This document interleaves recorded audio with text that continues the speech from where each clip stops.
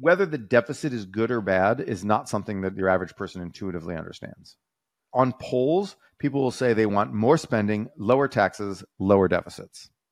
That is mathematically impossible. You cannot do that. There is no way to have all those three things. It is just arithmetic. Maybe if 2 + 2 = 5, like that one Twitter guy says. No, you can't do it. I'm happy to make $1 million bet with Balaji.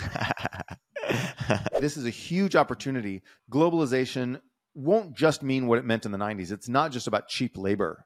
It's not just about some sweatshop in Indonesia slapping together some Nike shoes anymore. China's not going to let you get that market share. It's going to just stand up its own international champions, if necessary, with your stolen intellectual property and push you right out of its market, which is what happened. Surprise! Who could have predicted that that's what they would do?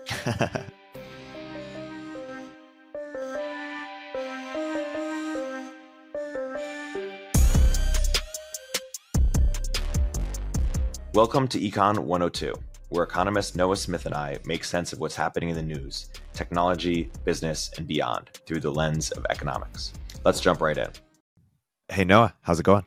Hey, it's going all right.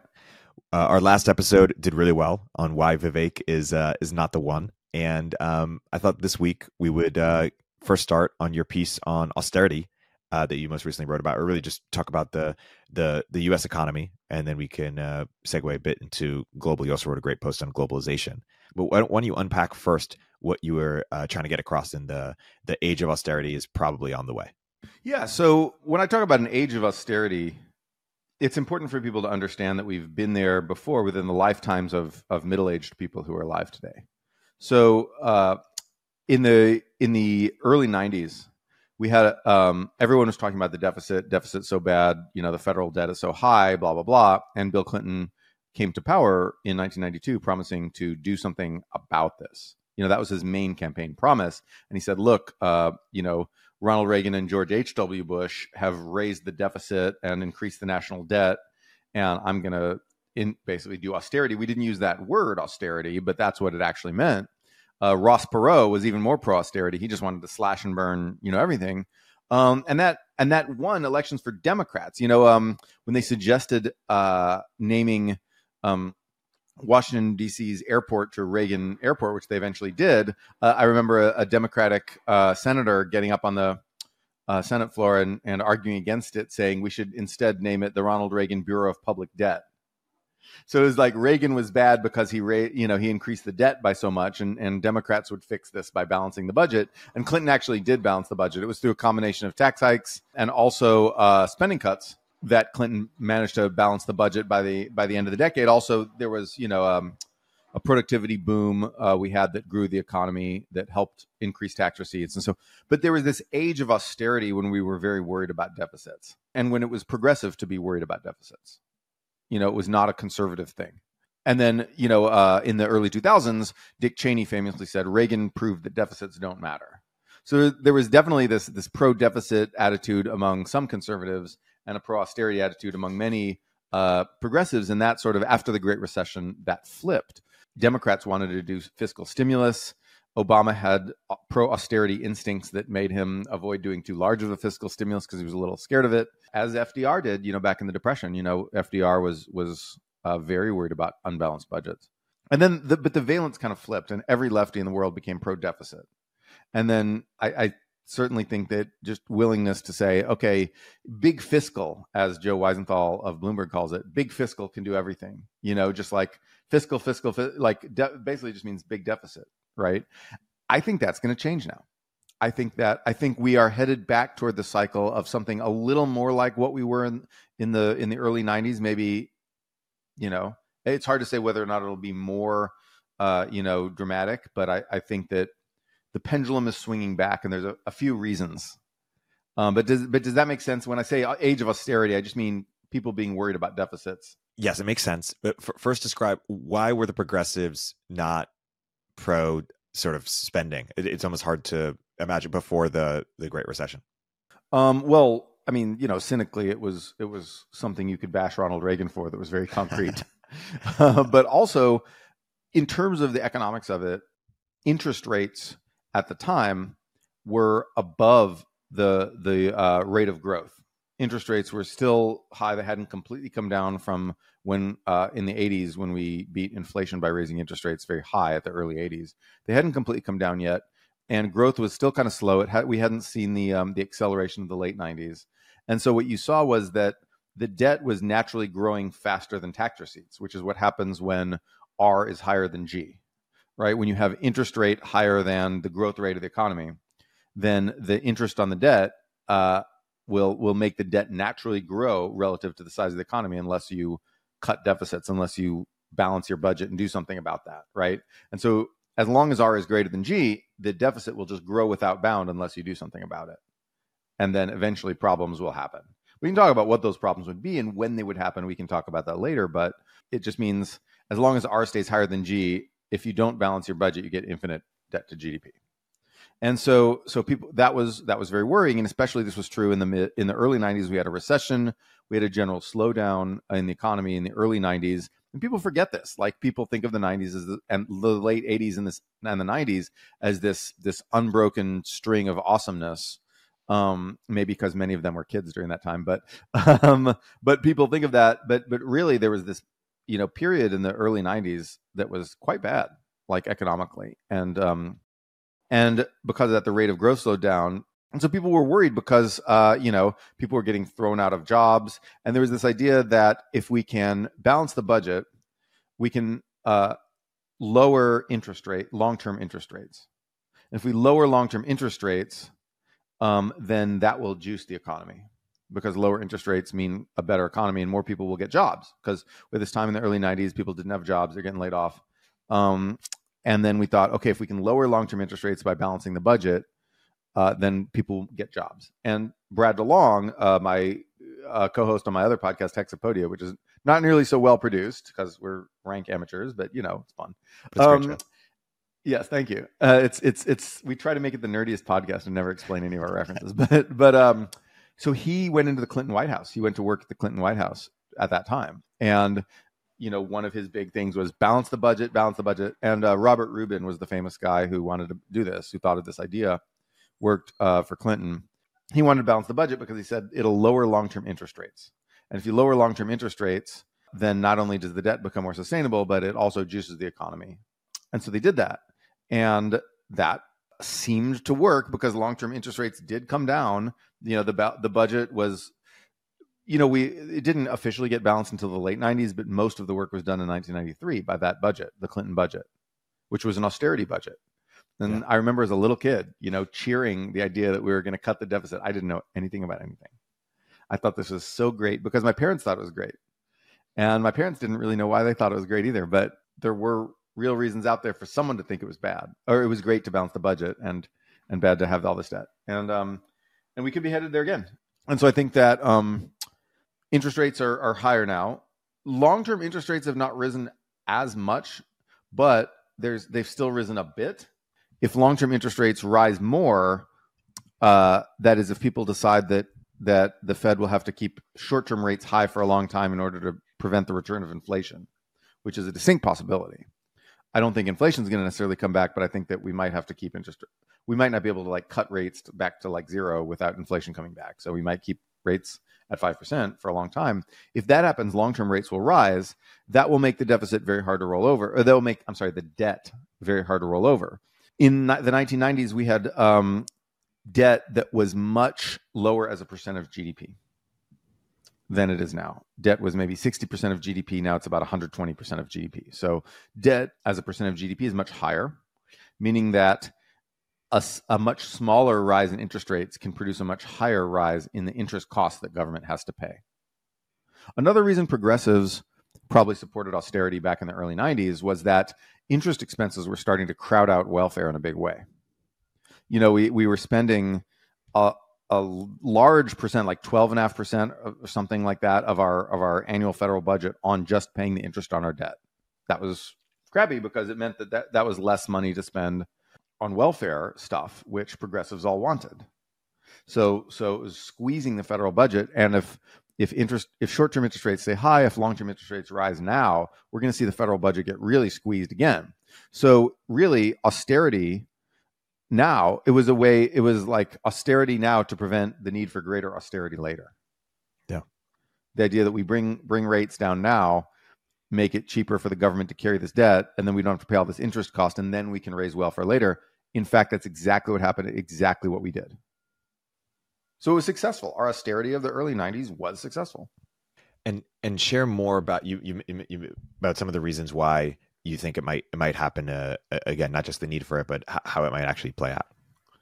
The way it'll play out is very simple. It's that the government rolls over its debt.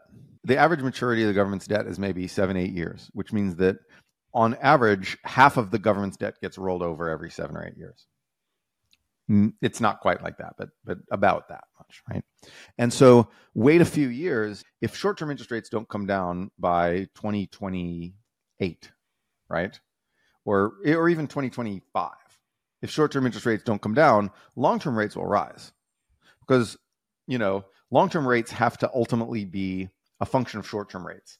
It would be really silly to have you be able to borrow for 10 years at 2% a year, or roll over your debt every year for like 5% a year. That's way out of whack. Like there's going to be some difference there, but it's not going to be that big, right?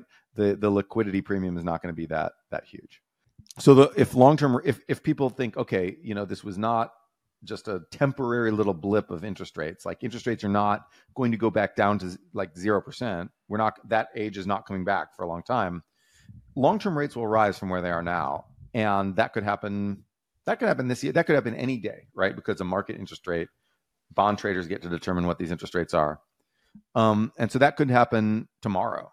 But I think that essentially, if we go another couple of years without short-term rates coming down, long-term rates will rise. When long-term rates rise, the government starts having to roll over its debt at high long-term interest rates, because the government is borrowing 5-year bonds, 10-year bonds, and some 2-year bonds and 1-year bonds.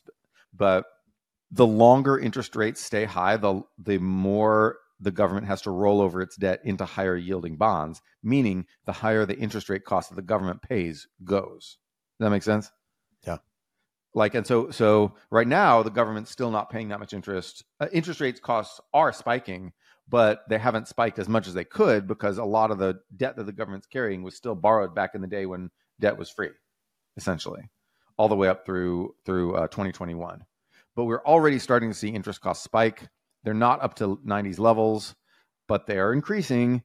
And given another couple of years, they will increase a lot. And at that point,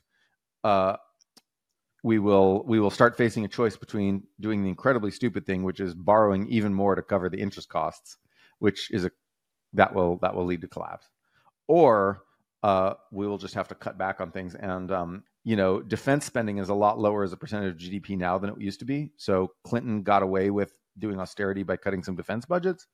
Now we'll have to cut mostly healthcare. Everything will see a cut. All the science spending we want to do, the defense spending we need to do, the infrastructure that we need to do, industrial policy, all these things will see cuts. But the thing that will come under the most pressure to get cut is healthcare. Especially healthcare for the poor, Medicaid, but also healthcare for veterans and the old and all the other people that our government buys healthcare from. Our government pays for more than half the healthcare in America.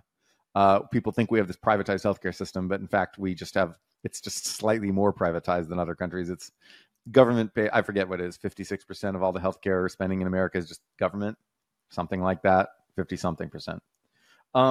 That will come under big pressure, and that's not entirely a bad thing, because if the government's like, okay, we're going to spend less, then healthcare providers will have to cut some of their outrageous prices. So it's not 100% apocalypse, but it's going to be really painful for a lot of people. We've already seen the end of student debt cancellation. We've seen the end of the expanded child tax credit. These are already forms of austerity that we're already doing, but we're going to see more, and that austerity is going to hit healthcare spending, and it will probably hit welfare spending. The Democrats will try to protect programs for the poor. Republicans will try to kill programs for the poor, and Republicans will have a little bit of success killing some of the programs for the poor, or shrinking them, I mean. And defense spending will take a hit. Everything will take a hit. The only thing that won't take a hit is Social Security. Even that, like the rapid aging of the American population, means that Social Security benefits will be cut as well at some point. They'll just be cut automatically instead of through congressional action. That'll happen in 10 years. But that's a story for like a little farther out. 10 years, not too far out, I guess. But basically, interest costs are about to start rising, and that will put a lot of pressure on government spending. Brian Kaplan has this quote. He says, "The median American is moderate national socialist, statist to the core in both economic and social policy." It seems that both parties, have sort of, gone against the idea of austerity in recent years. Where do you think the political will is going to come from for this to happen? Well, it's hard to say because I don't really know where political will ever comes from. Yeah. I think suddenly people get upset about something and then everyone's making a big deal out of it. And then, it's like, where did that come from? I don't know. But basically, progressives are going to realize that higher interest costs are crowding out welfare spending, while conservatives are going to hammer progressives on having increased the debt. They'll see an opportunity, much as progressives saw the opportunity to hammer Reagan on the debt in the early 90s, or the memory of Reagan, obviously. Just as they did that, conservatives will be able to say, well, you borrowed all this money during COVID. And of course, Trump did a lot of it too, right? I mean, that the biggest increase in debt was under Trump in the middle of COVID.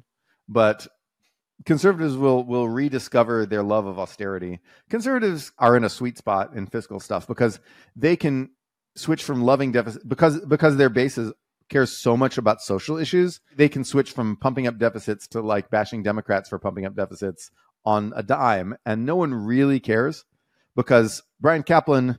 I don't know if Brian Kaplan is right about National Socialist. I think that was something that he said just to get attention, but he's right in the sense that social issues are the main dividing line. They're the main dividing line for the country. And your average person understands social issues pretty well because they understand, sort of group dynamics and like who gets status and who gets less status and blah, blah, blah. Abortion, people understand abortion pretty well. People understand these social issues, and these social issues produce deep cleavages and polarization in our society. Whether the deficit is good or bad is not something that your average person intuitively understands. On polls, people will say they want more spending, lower taxes, lower deficits. That is mathematically impossible. You cannot do that. There is no way to have all those three things. It is just arithmetic. Maybe if 2 + 2 = 5, like that one Twitter guy says. No, you can't do it. People want more stuff. They're like, well, of course I want more spending, then I get more money. Well, of course I want lower taxes, then I have to pay less money. Well, of course I want lower deficits because someone said deficit is bad, right? It's bad.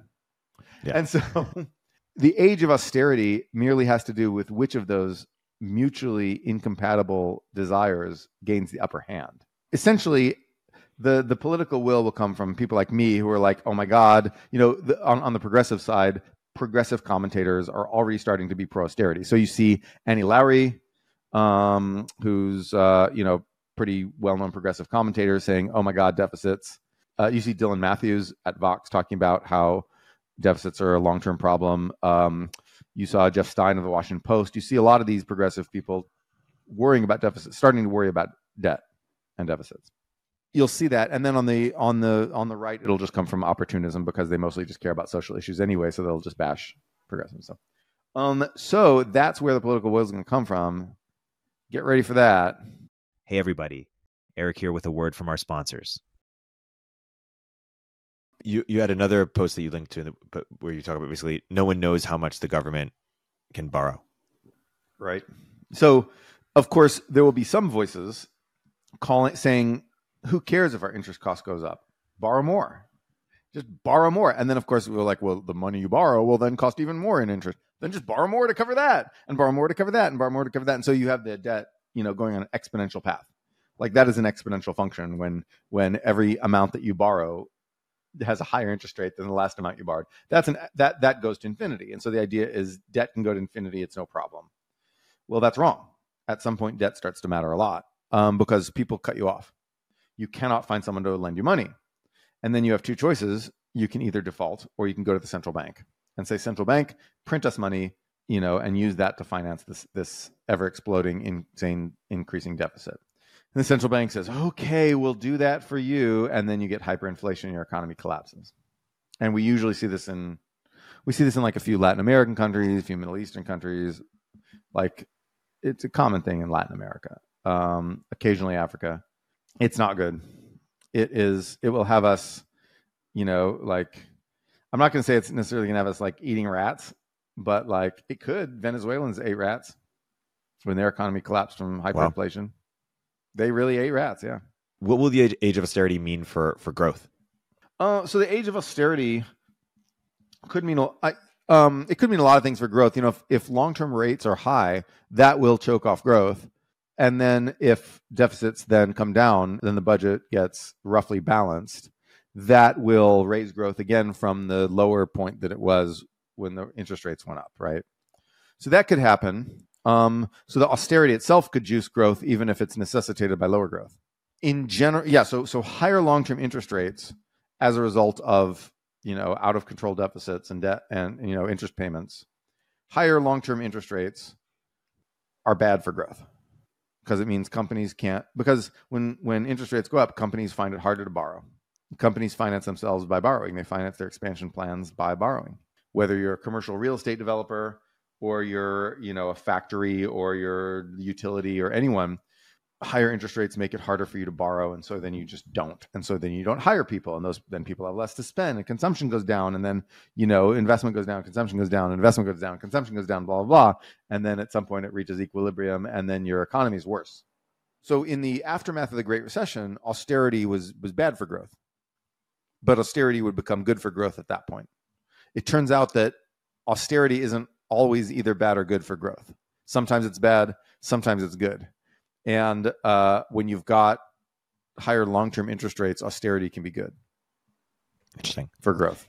And so zooming out a bit, when our friend Abology sends me graphs that show like, a majority of the money printed has been printed in the last, decade or few years in kind of escalating ways, or that the debt has increased significantly in recent years. And you look at a trend line and it looks like unsustainable. Is he wrong? Because the rest of the world is dependent on the dollar in a way that like there's nothing to worry about, or I'm happy to make $1 million bet with Balaji. Why should we not be panicking that when you look at the debt lines or the money printing line? So first of all, a lot of those numbers aren't taking inflation into account itself. Right. So inflation just reduces what the meaning of a dollar. So, if your interest costs or whatever, I don't know what graphs he's showing you, so I can't look exactly at them and I can't imagine exactly what he's sending you. But he and some other people were sharing around like, oh my God, interest costs are so high now. Well, not once you adjust for inflation. Once you adjust for inflation, it's a much smaller spike. And you see that interest costs were much higher in the early 90s than they are now.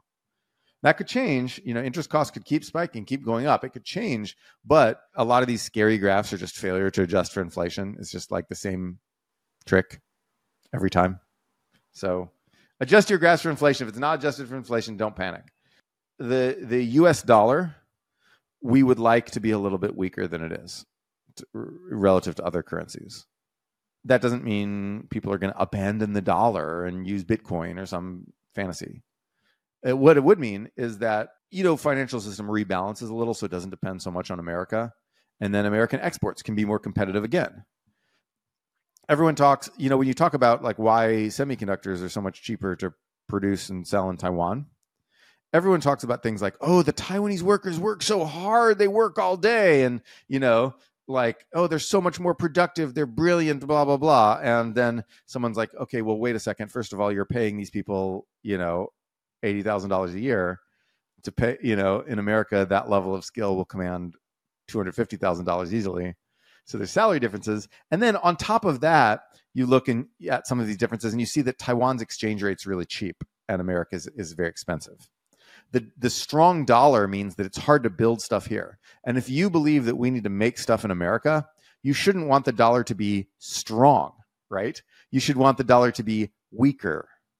We use this loaded terminology of strong and weak, but a weak dollar makes American exports strong in global markets. So it's kind of a con, this term of strong and weak dollar, because it's so focused on consumption. But when you're talking about selling your stuff, a cheaper dollar is stronger. It is a weapon in the arsenal of our companies. Yep. When people complain about China, quote unquote, dumping, why don't you, or like keeping their, is it that they're keeping their currency artificially low? Well, China's no longer doing that. So right now, what's happening is that people are scrambling to get their money out of China, which is putting downward pressure on the currency. So the yuan is still cheap, but it's not artificially cheap anymore. But when China dumps things, what it's really doing is using government subsidies to subsidize its products in other markets. So, for example, Huawei would go and submit bids for wireless technology that were a third the cost of its rivals like Nortel, like Alcatel, Lucent, whoever their rival was.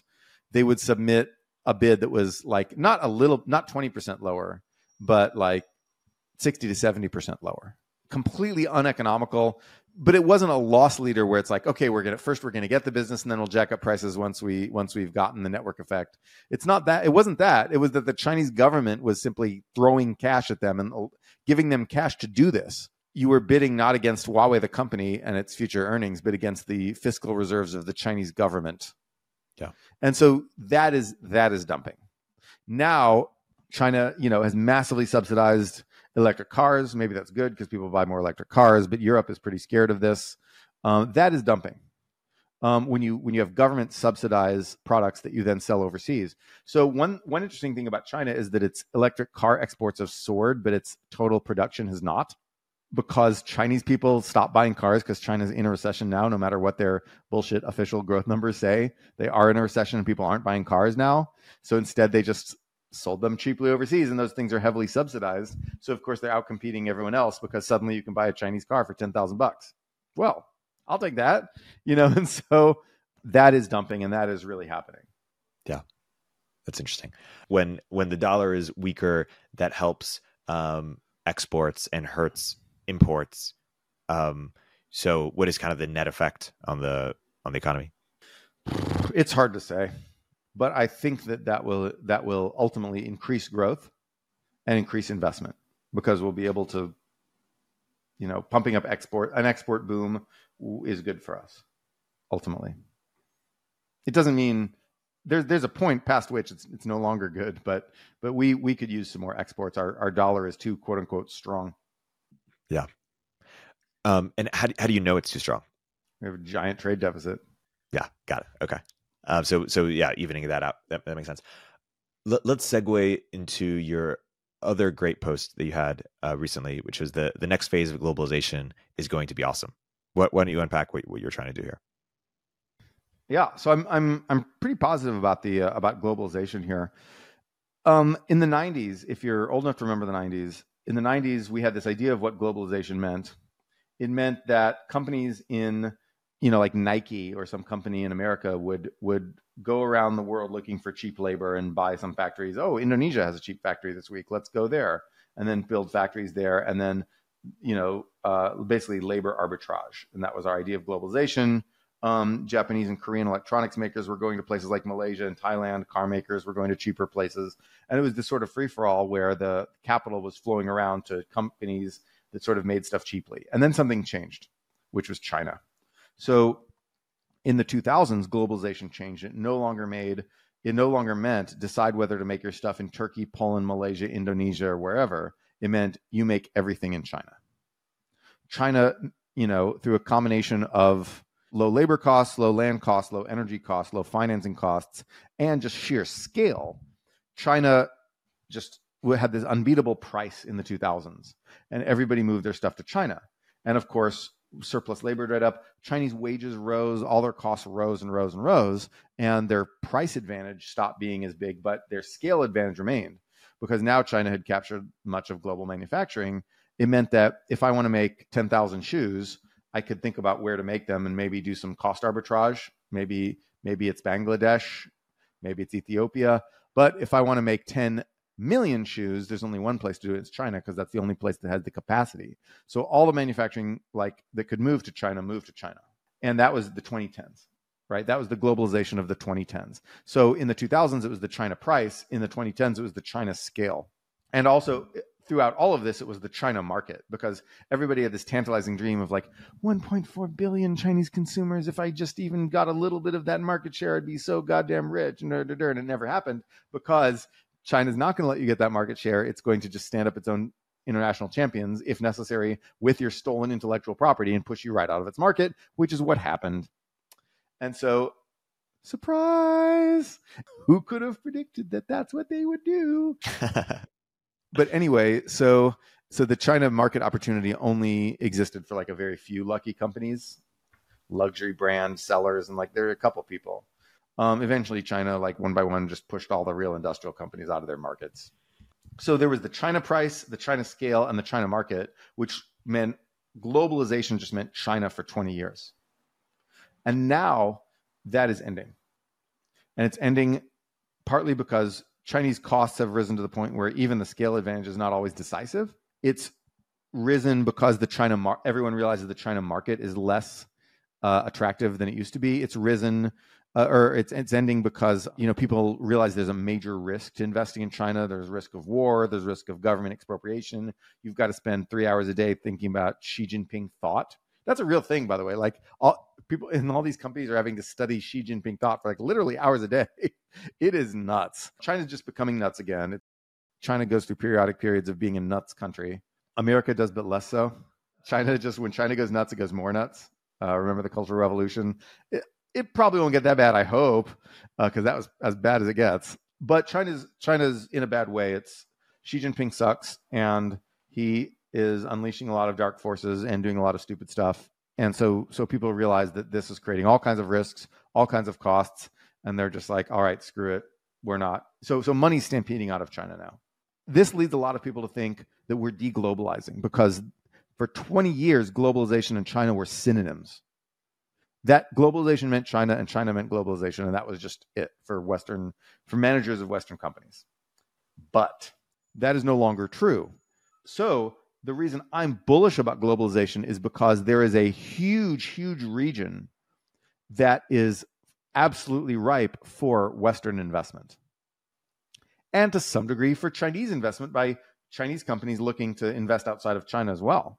So China is now going to become more of an outgoing player in globalization, where it used to just draw in the money. Now it will send out some money. Like Western companies, Japanese companies, I mentally count Japan and Korea as part of the West, but whatever. I go west to get there, right? Like I fly west to get to Japan, so it's part of the West. I decree that. Sorry. If you're a manager at like a company in the West, there's this huge region that's just waiting for you. And of course, India is by far the biggest piece of that, and everyone talks about India. But it's not just India by any means. There's Indonesia, which is huge. There's the Philippines, which is pretty big. There's Vietnam, which is pretty big. These are 100 million plus countries, Like, compare that to like, France is a country of like, 60 million? Like, Vietnam is a country of like, I don't even remember, 120 million. The Philippines, similar. These are like twice as big as like the big European countries. And there's a bunch of them. There's Indonesia, there's Bangladesh, which is like over 200 million, I think, or maybe 180 million. Anyway, it's really big. It's bigger even than Philippines or Vietnam. There's Bangladesh, Indonesia, Philippines, Vietnam, and India. Just those 5 countries are just much bigger than China. India is already bigger than China now.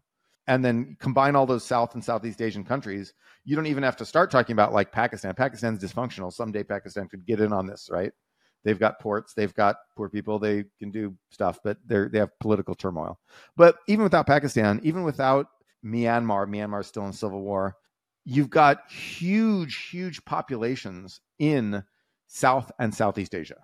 This is home to almost a quarter of humanity, maybe more than a quarter of humanity. It's a huge percent of humanity, and it's all poor, and it's got these governments that now realize that growth is important. They're on these smooth exponential growth curves, and people have gotten, growth expectations baked in. So now, whether you're Modi or Marcos in the Philippines or the Vietnamese people who are in charge, whose names I don't remember or know, you want to keep that growth going. That growth is now a source of legitimacy. It's also a source of money for you because you're getting a piece of that in some sense, right? And it's a source of national power. So China's national power now is threatening people, and people are like, whoa, national power can be used for war. Shit. Putin did the world a favor by reminding people that national power can actually be used for war. People still do that, unfortunately. And so Indonesia wants a stronger nation so they can defend against China, who claims their islands. Vietnam, Philippines, same thing. India, China claims their territory. Bangladesh, no one's claiming their territory, but Bangladesh would like more money so they can build defenses against flooding, because climate change is about to flood that country. It's already starting to flood pretty bad, and so everybody wants to be rich now in South and Southeast Asia. This provides us a great opportunity. We can go to them and say, well, here's the policies we need. We need, special economic zones with lower taxes. We need export incentives. We need you to build infrastructure. India is building infrastructure like crazy. India is in the midst of a giant infrastructure boom. We need all these things. And then they'll say okay, and they'll do some of the things. They'll upgrade their universities, try to increase college graduates. People will start studying STEM, a whole bunch of people who otherwise would just work at some store. People, instead of doing that, people will go study math and learn how to be an electrical engineer and do semiconductor packaging or something. You'll get all these STEM workforces. India already has ridiculous amounts of STEM workforces, but the quality will rise. Some of those degrees are fake, but the quality will rise and quantity will rise, and people will switch from software to manufacturing if necessary. The whole call center boom will be like nothing compared to this. It's a true industrialization. And so people in the Philippines will go study some math. Yeah, the incentive is there. And so this is a huge opportunity. Globalization won't just mean what it meant in the 90s. It's not just about cheap labor. It's not just about some sweatshop in Indonesia slapping together some Nike shoes anymore. Right now, it's about electronics. That's the big thing. Everyone's trying to get electronics out of China, looking for other place to put this stuff. And at the same time, the internet has made this so much easier. We should get Ryan Peterson on to talk about globalization here, because Flexport is part of that boom, of the logistics boom. As so much logistics has been done inside China by Chinese companies within the borders of China. And now it's going to be done on the oceans. One cool thing, by the way, is China's a giant landmass, right? All the stuff, the made in China stuff's all made on the coast so you can ship it. But when you have these networks of production and Chinese companies were trying to buy stuff from other Chinese companies, at some point their costs rose enough where they were buying, building factories in the interior and shipping stuff by car, which is like several times as expensive as shipping stuff over the water. That's just physics, right? Like, you don't float down the road. And so as nice as your suspension is, you don't float down the road. I'm sorry. South and Southeast Asia have massive amounts of coastline. Indonesia has essentially mathematically infinite coastline. It's fractal. It's the length is infinite. Actually, that's true of all coastlines. But anyway, little math fact. But yeah, Philippines is all coast. Indonesia is all coast. Vietnam is like a little thin strip. India is like this triangle into the ocean. It has all these, cities on the coast. And so a lot of stuff is just going to get shipped around from one place to another. Instead of sourcing, there's huge opportunities for companies like Flexport or, basically all the companies in Singapore to do coordination this way. So that instead of sourcing from the Chinese factory down the road, you source from a Vietnamese factory a couple hundred miles away, but it's no more expensive because you're just shipping it over water. The expense comes from the coordination. So there's going to be a big boom in highly complex logistics for these, more fragmented non-China supply chains. And so I'm bullish on Flexport, but also on its competitors. Maybe, I don't know. But we should get Ryan on here anyway, because he'd probably talk to us about this. And so it's going to be incredibly exciting. And at the same time, Chinese companies are going to start becoming competitors, right? So like Huawei or Hisense, BYD, or DJI, or any of these big Chinese companies that we've come to know are going to start going into Southeast Asia and trying to invest there. They won't go to India though. Well, that geopolitics stops. India will block their investments. Also because they're probably racist. No. Chinese racism toward India is intense. I don't mean in America, obviously. I mean in the country of China. There's a lot of we're better than India, and it will shoot them in the foot thinking that way. But anyway, so this is going to be an exciting, adventurous era of globalization. It will be more exciting than the 20-year era we just left. The China era was not nearly as exciting because everything was just China. Now there's so many different new frontiers. It is complex, and the people who can navigate that complexity will win big. Yeah.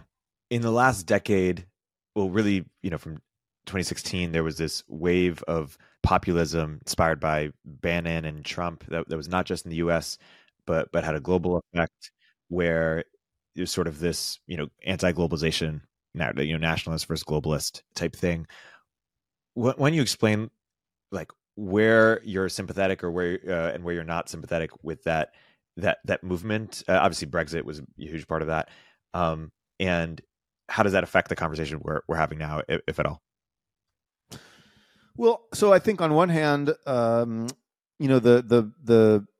when people like Bannon would say, "I'm a nationalist," blah blah blah, they really meant a racial nationalist. They were like, "I am of the people of the Mayflower," and blah blah blah, and ultimately, America is not going to go for that.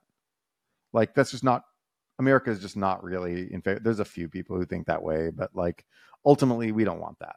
You can get Republicans to complain about diversity all day, but in the end, they like it.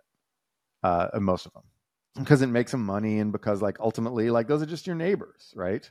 So that sort of idea that we have to move to a racial nationalist concept of America is just dead in the water. That's DOA. Now, in other countries, maybe maybe in Sweden or France or something, that'll be a big deal, but not here. But what the kind of nationalism that will, I think, be enduringly powerful is economic nationalism. The idea that we're done letting other countries screw us over. What people have to realize is that all of the screwage was just one country, and it was China. For 20 years, globalization just meant China. Mexico wasn't screwing us over. There was this big worry about NAFTA. Every study of the effect of NAFTA basically says it was a giant nothing burger. There was worries about like factories in Indonesia, blah, blah, blah. Studies of this show that in the 90s, this was a nothing burger. And we did really well in the 90s. We were very prosperous. Our wages rose. Everyone had a job. Our manufacturing increased. And then it was during the 2000s and the 2010s that manufacturing fell off a cliff, and the working class really suffered a lot. And the China shock was a big cause of this. It wasn't automation. We didn't get any automation technology in 2005 that we didn't have in 1995. Like we didn't have ChatGPT running factories, right? We had slow, steady progress in machine tools, but that's all. Economic nationalism directed at China is a healthy thing to some degree. We of course we don't want to get like paranoid, but China, the country, did do a whole bunch of unfair and underhanded things, intellectual property theft, making their currency cheap for a while, even though that's over now. All other kinds of dumping, the Huawei stuff, and dumping in a lot of industries where government would just subsidize the massive disruptive dumping. And so they did all these bad things, and this hurt us. It helps us in some ways. It helped our finance industry, certainly. It helped us. Some people consume slightly cheaper stuff, but ultimately it hurt us as a nation. And economic nationalism as a backlash to that thing is useful. We just have to realize that the new era of globalization is not going to be harmful to us like the era of China-centric globalization was. It is not a threat. Globalization was a threat for 20 years, and it's gone back to being more of an opportunity, not just for fat cats, but for average Americans. Your company will be stronger and have higher sales and hire more people. Like in the 90s. The 90s were great. We have a chance to bring some of that magic back with the new South and Southeast Asia-centric globalization. We need to embrace that. As long as it's not China, will be that it's more of an opportunity than a threat. China was special. And I hear you that we need to. Do you think people will? Like, do you think the Steve Bannon type listening to this will believe that it will, raise wages for workers or make the life better for middle class? Well, I can't speak to Steve Bannon himself. I think he got some horrible disease and turned into like a mushroom or something. Anyway, no, I don't know what happened, but the sort of like hardcore guys who hate immigration and they're just like, defense of the West, blah, blah, although they wouldn't count Japan in the West. But those guys, nothing will make those guys feel better, right? Like not even getting laid will make those guys feel okay about life. Nothing will make those guys feel okay about life. And those guys are just going to be mad forever. And I wish I could do something for them, and I don't know what I can do. But there's not that many of them. I think your average American who does not like what happened to our economy in the 2000s and 2010s from trade with China will be open to the idea that that the new globalization is actually an economic bloc against China. We need closer integration with countries that are also trying to defend themselves against China. And I think people understand that. And I think that when the economy goes well from that, and from technological acceleration, obviously, as well, and from other things, industrial policy, all these things, I think are despite the age of austerity, our economic future is bright. Like if you were standing there in 1992, it was true that we were going to do austerity, and it was also true that our economic future was very bright.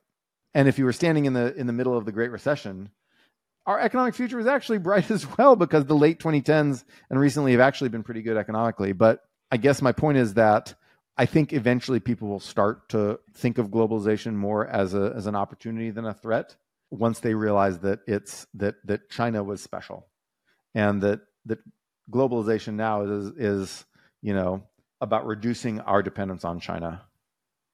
I think that will resonate with people. People understand that on some level. Yeah.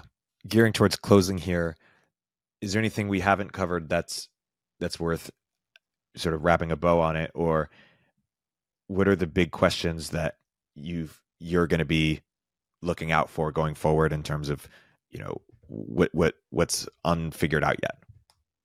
What's unfigured out, I think, is when is consumer sentiment? Is when will Americans start thinking that we're in a good economy? When will optimism return? I think optimism is warranted, but I'm a very future-looking person who looks at these data things and thinks about theory and thinks about what will be happening 10 years down the line. When will the average American, how long does inflation have to stay low? How long does the employment market the job market have to stay tight? How much do wages have to go up before the average American thinks, okay, this is good. Good times are here again. It's morning in America. And, maybe Biden or maybe somebody else can start running those ads like, it's morning in America.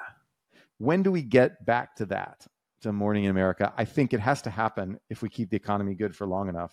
It has to happen. I'm looking out to see when I can see the glimmer of optimism. Knock on wood, I'm optimistic. I'm meta-optimistic. I'm optimistic that next year we'll see an increase in optimism if things keep going well. Yeah. And what do you think is the trigger for that? Just enough? Is it the numbers doing well repeatedly, or just like we will continue to beat you with prosperity until morale improves? We will just hammer you over the head with higher wages and more jobs until things improve. So is it when costs, because it's not just the wages, it's also sort of like, if healthcare, housing, and education, et cetera, rise in proportion to that, cost. Well, college tuition is going down relative to inflation. That's good. And Medicare spending has really leveled off. It has stopped going up. As we discussed, the government pays the majority of healthcare in America. So I don't know about private insurance spending, but I think that the great boom in healthcare costs, its days are numbered. The excess costs, of course, the things are still too expensive. We want to bring those costs down, and we will. But the age of ever rising costs for big ticket services is drawing to a close. College tuition's going down, man. What about housing? Housing's still keeping pace with income. Yeah. San Francisco rents are down. Yeah. Yeah. We'll see. We'll see. Yeah. Let's wrap on that. A dose of optimism. Noah, until next time. It's been great. Until next time. Econ 102 is a podcast from Turpentine, the network behind Moment of Zen, In the Arena, The Cognitive Revolution, and more. If you like what you hear, subscribe and leave us a review in the App Store. You can keep up with both of our Substacks for written analysis of the topics we cover in the show at noahopinion.substack.com and erictornberg.substack.com. Thanks for listening. Hey everyone, Eric here. At Turpentine, we're building the first media outlet for tech people by tech people. We're the network behind the show you're listening to right now. We have a slate of hit shows across a range of topics and industries, from our AI and investing cluster of podcasts to shows that drive the conversation in tech with the most interesting thinkers, founders, investors, and influencers, like Econ 102 with Noah Smith. We're launching new shows every week, and we're looking for industry-leading sponsors. If you think that might be you and your company, email me at ericaturpentine.co. That's ERIK at turpentine.co, and let's partner together.